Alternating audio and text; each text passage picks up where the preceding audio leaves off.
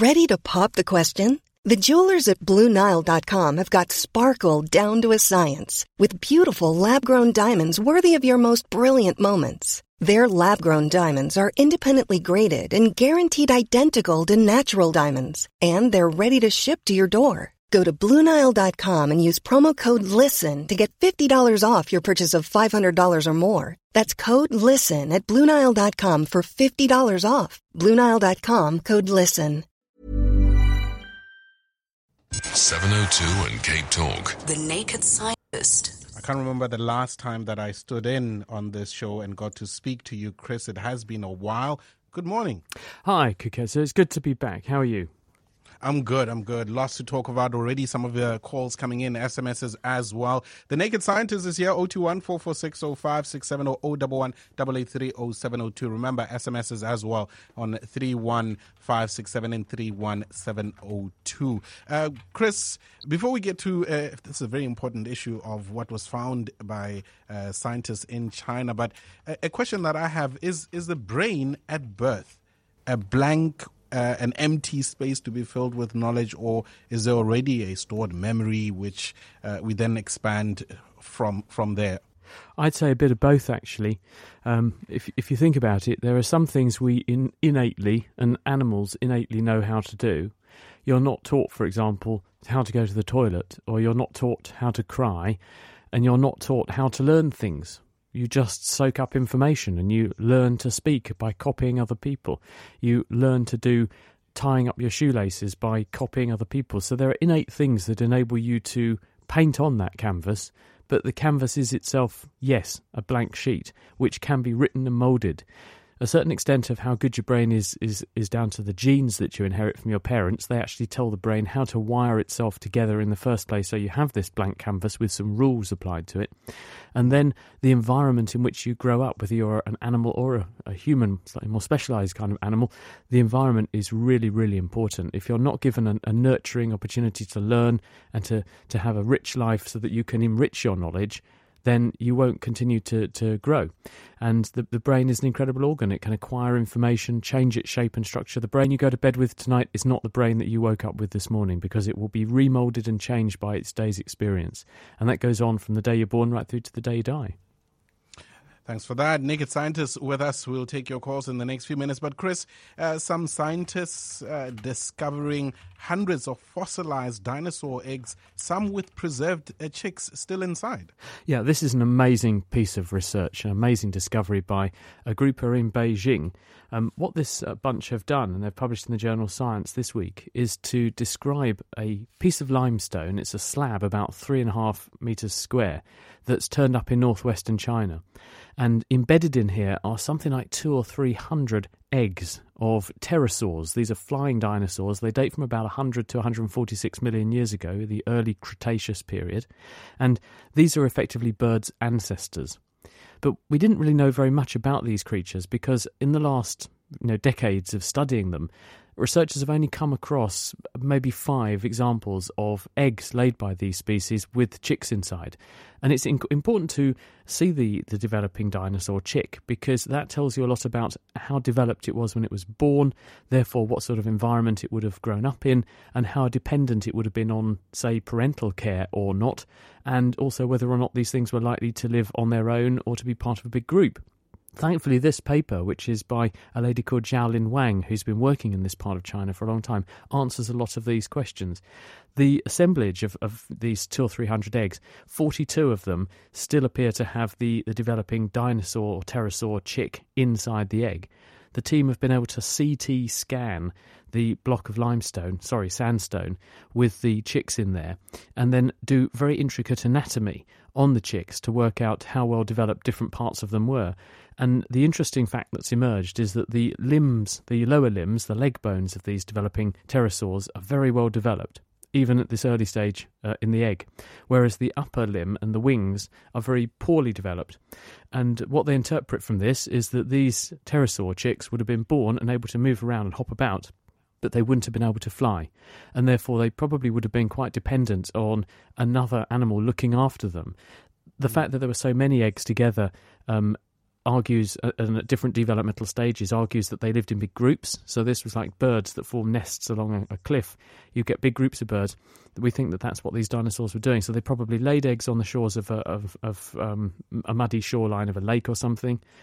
They would have reared in a big colony, and the chicks would have been born fairly immature, not precocious and capable of going off on their own straight away. They would have been dependent on others to look after them.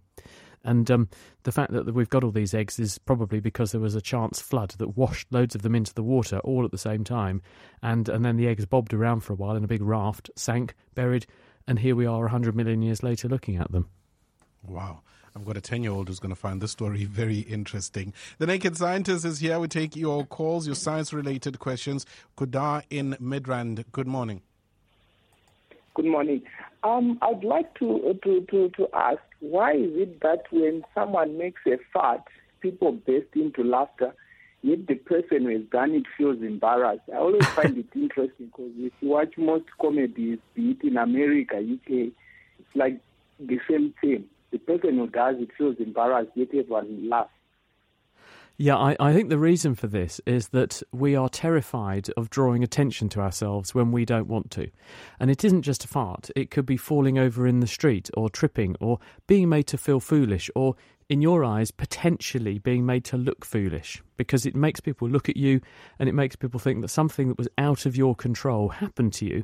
And that could be a sign of weakness, because if you let a fart slip when you didn't want to, then everyone thinks, well, that person doesn't have very good control over themselves. And that means that it could display weakness. And, you know, as a competitive species, what we don't want to do is to display weakness, because people may regard weakness as something which could be crushed and overcome, because we're all in a fight for who's dominant in the world, in terms of our evolutionary origins, because the fittest survive.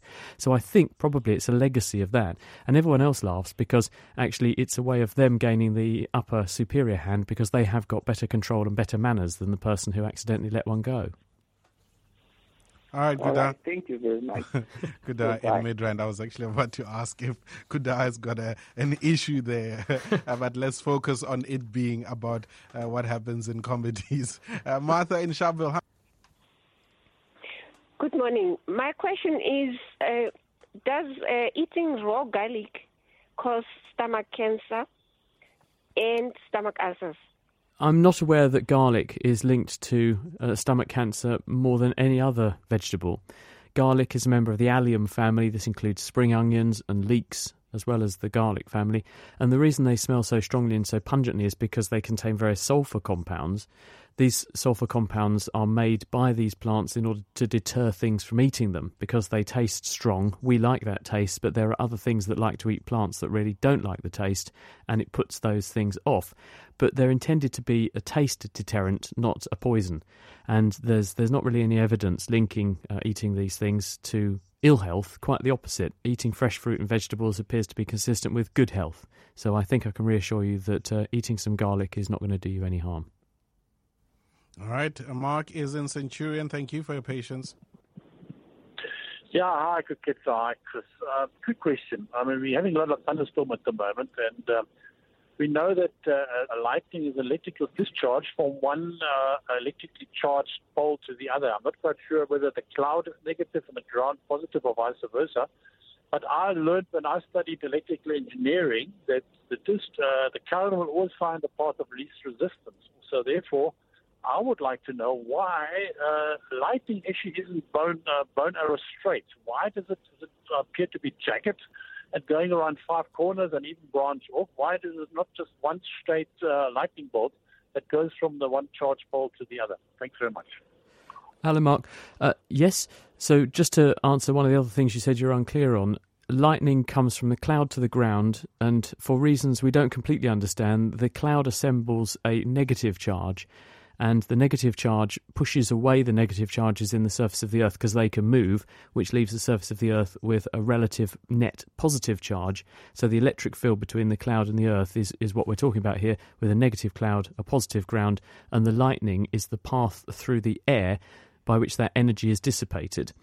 Now, the way in which this happens is that the air is a pretty good insulator.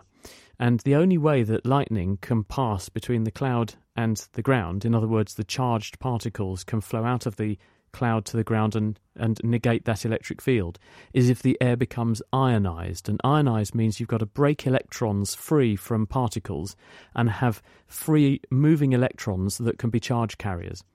Now, when you actually have this very intense electric field, the lightning isn't coming out in just one strand that you see. There are lots of individual leakage currents coming off the cloud.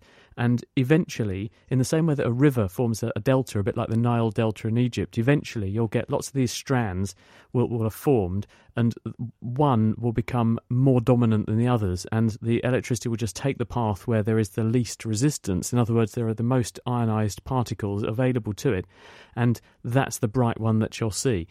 And that will eclipse all the others. So there will be lots of paths down to the Earth, but there'll be one dominant one where most of the current goes down that route, and that's the one that you tend to see. It won't be a perfect straight line, just because in the same way that rivers don't go in a straight line because they take the path of least resistance, the air isn't homogeneous. It hasn't got the same density with the same number of particles and all the same amount of ionisation of those particles. It will have randomly ionised in various places and have more density of particles in some places, and as a result the lightning will pick its way where the electricity can flow most freely, and that won't necessarily be a straight line. All right, makes sense to me. Tabang in Soweto, good morning. Hi, this is Tabang. A quick question. I just want to know if there's a scientific explanation why other people are so quiet and others are very talkative. I'll listen on the radio. A very important question there, considering we're in talk radio there, Chris. Any scientific reason why? Well, we do know that, broadly speaking, the population break down into two types. There's extroverts and introverts. Extroverts are people who are outgoing. They don't mind being the centre of attention. They don't mind being noticed by other people, and they're very friendly and bubbly. There are introverts, and these individuals tend to shun attention. They are more, by and large, shy, and they tend to be interested in things which are pursuits that don't involve big groups of people. They might like to sit and read. They might like to play computer games, for example. It takes all types to make a world, and we don't know exactly why people fall into these two groups, but it's a good job that we do, really, isn't it? Because there are some tasks and some roles in the world where actually being an introvert who will sit down in a diligent way, exclude others and focus on a task to get it done, that's actually very beneficial over someone who is outgoing and bubbly and makes a lot of noise around themselves all the time. Imagine if everyone was like me. The world would not be a very sane place to live, would it? 702 and Cape Talk. The Naked Scientist. At 21 minutes past 10, we continue in conversation with the Naked Scientist, taking your calls as well. Tabo is in Sandton. Your question for Chris. Good morning to you, sir. Thanks for taking my call. I just need to find out. Astrophysicists talk about a concept of folding the universe to reduce the distance traveled between one point to another. What is that concept? How is it done?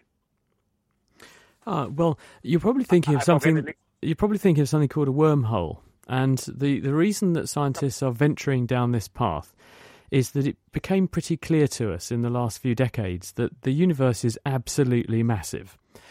It's an expanding bubble, 13.8 billion years old, and it's growing, and the older it gets, the faster it grows.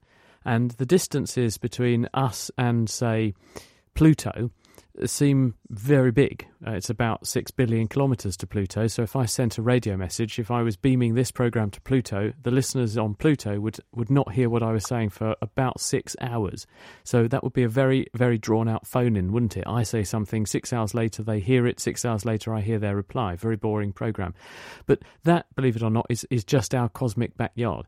And if you then extrapolate this to the scale of a whole universe, the Andromeda Galaxy, which is the next door galaxy, is millions of light years away. It takes light millions of years to get to the next big cluster of stars adjacent to our cluster of stars, and that's just our next door neighbour. So pretty quickly it dawned on people who were thinking about how we might travel and conquer this universe that there's no way that we're going to be able to do it if we travel in conventional ways, because we know, because of what Einstein told us and many other physicists since, that the universe has a speed limit, and this is the speed of light. It's about 3 times 10 to the 8 metres per second, or 300,000 miles per second. 186,000 miles a second, 300,000 kilometres a second. And because we're governed by that, we can't go faster than that. It means that there are some places in the universe we could never hope to get to and never live long enough. So is there another way? And one theory is that you find a way of bending space so that instead of having to go A to B, you bend, like if you had a sheet of paper and the universe is that flat sheet of paper with A on one side and B on the other, you bend your sheet of paper to concertina it up. So your two hands, one with the thumb on A and the other side of the sheet is the thumb on B, your two hands move closer together. And instead of having to go right across the top of the sheet of paper, you effectively go A to B without having to go on this big loop of paper that forms between your two hands moving together. Now, that's a theory, and as one theoretical physicist put it to me, you've got to be very cautious with theoretical physics because you can prove anything with maths that you like. Actually, whether it's practical, that's a different matter. And at the moment, there are ways in which you can envisage that this might happen, but certainly the amount of energy it would take to warp space-time in this way, and that's where the whole idea of a warp drive that you see in programs like Star Trek, that's where it comes from. We don't know whether or not this will be feasible yet, but the theory stands up. And if you look, there have been various films about using big black holes and things that can bend space-time in this way, and perhaps that might be one way we can do it. We can find the ways in which big black holes have bent space-time in a convenient way, and this gives us a shortcut. But at the moment, it remains a pipe dream. Don't know about a wormhole. All right, a couple of calls that I need to squeeze in the limited time that we have left. Mark is in Braamfontein. Very interesting question that you might have. Mark is gone. Shoes in Houghton. Yes, I actually would like to ask, is space dark? And if that's the case, why? Because we get sunlight and darkness here on Earth. Hi, Shoes. On the radio. Yeah, that's a very interesting point to raise. Why does space look dark when we've got stars in it? Well, our sun is a big source of energy. It's a big giant nuclear reactor which is beaming light at us. But the space between us and the sun is empty, or pretty much empty. There's probably about one atom in every cubic metre. And the reason something looks bright and light is because it is emitting energy at us. Well, if there's nothing in a patch of the universe and it's not emitting anything at us, then we're not actually going to see any light coming from that patch of the universe. And that's why you don't see patches of the space glowing, because sunlight is only visible to you when it is reflecting off a surface. So if you hold up a sheet of paper in front of you, it looks white. That's because light is hitting the paper and all of the different colours reflecting off the paper back at your eye so you can see it. If you're looking at a patch of space, there is nothing there to reflect the light at you, so the light waves, the photons, just come straight through and you just see darkness. Now, there's a slightly more subtle extension to this question, which is if there are 200 billion stars in the Milky Way, and there's about 200 million galaxies like the Milky Way, then there must be one followed by about 22 zeros, bright stars out there in the universe all over the sky. So why, when we look at the sky, does it not look completely white, like we've got suns everywhere? And there's a number of reasons for this, and probably the best way of thinking of this is that the universe has grown and expanded, and a lot of the light that would have been coming to us from those stars has been stretched out to become a different colour, so it's not white light anymore. That's one possibility. And also, these things are a very long way away, so the light's very spread out, so it doesn't all look white all the time. An SMS that came in earlier, Chris, asking, please, can you explain the difference between dementia and Alzheimer's? Well, they're both one and the same thing. Alzheimer's disease is one form of dementia, and dementia is where, usually with age, but it can happen in a young person too, you lose your cognitive faculties, and this occurs because something causes nerve cells to die or to go wrong in the brain. And there are a number of reasons why this may happen.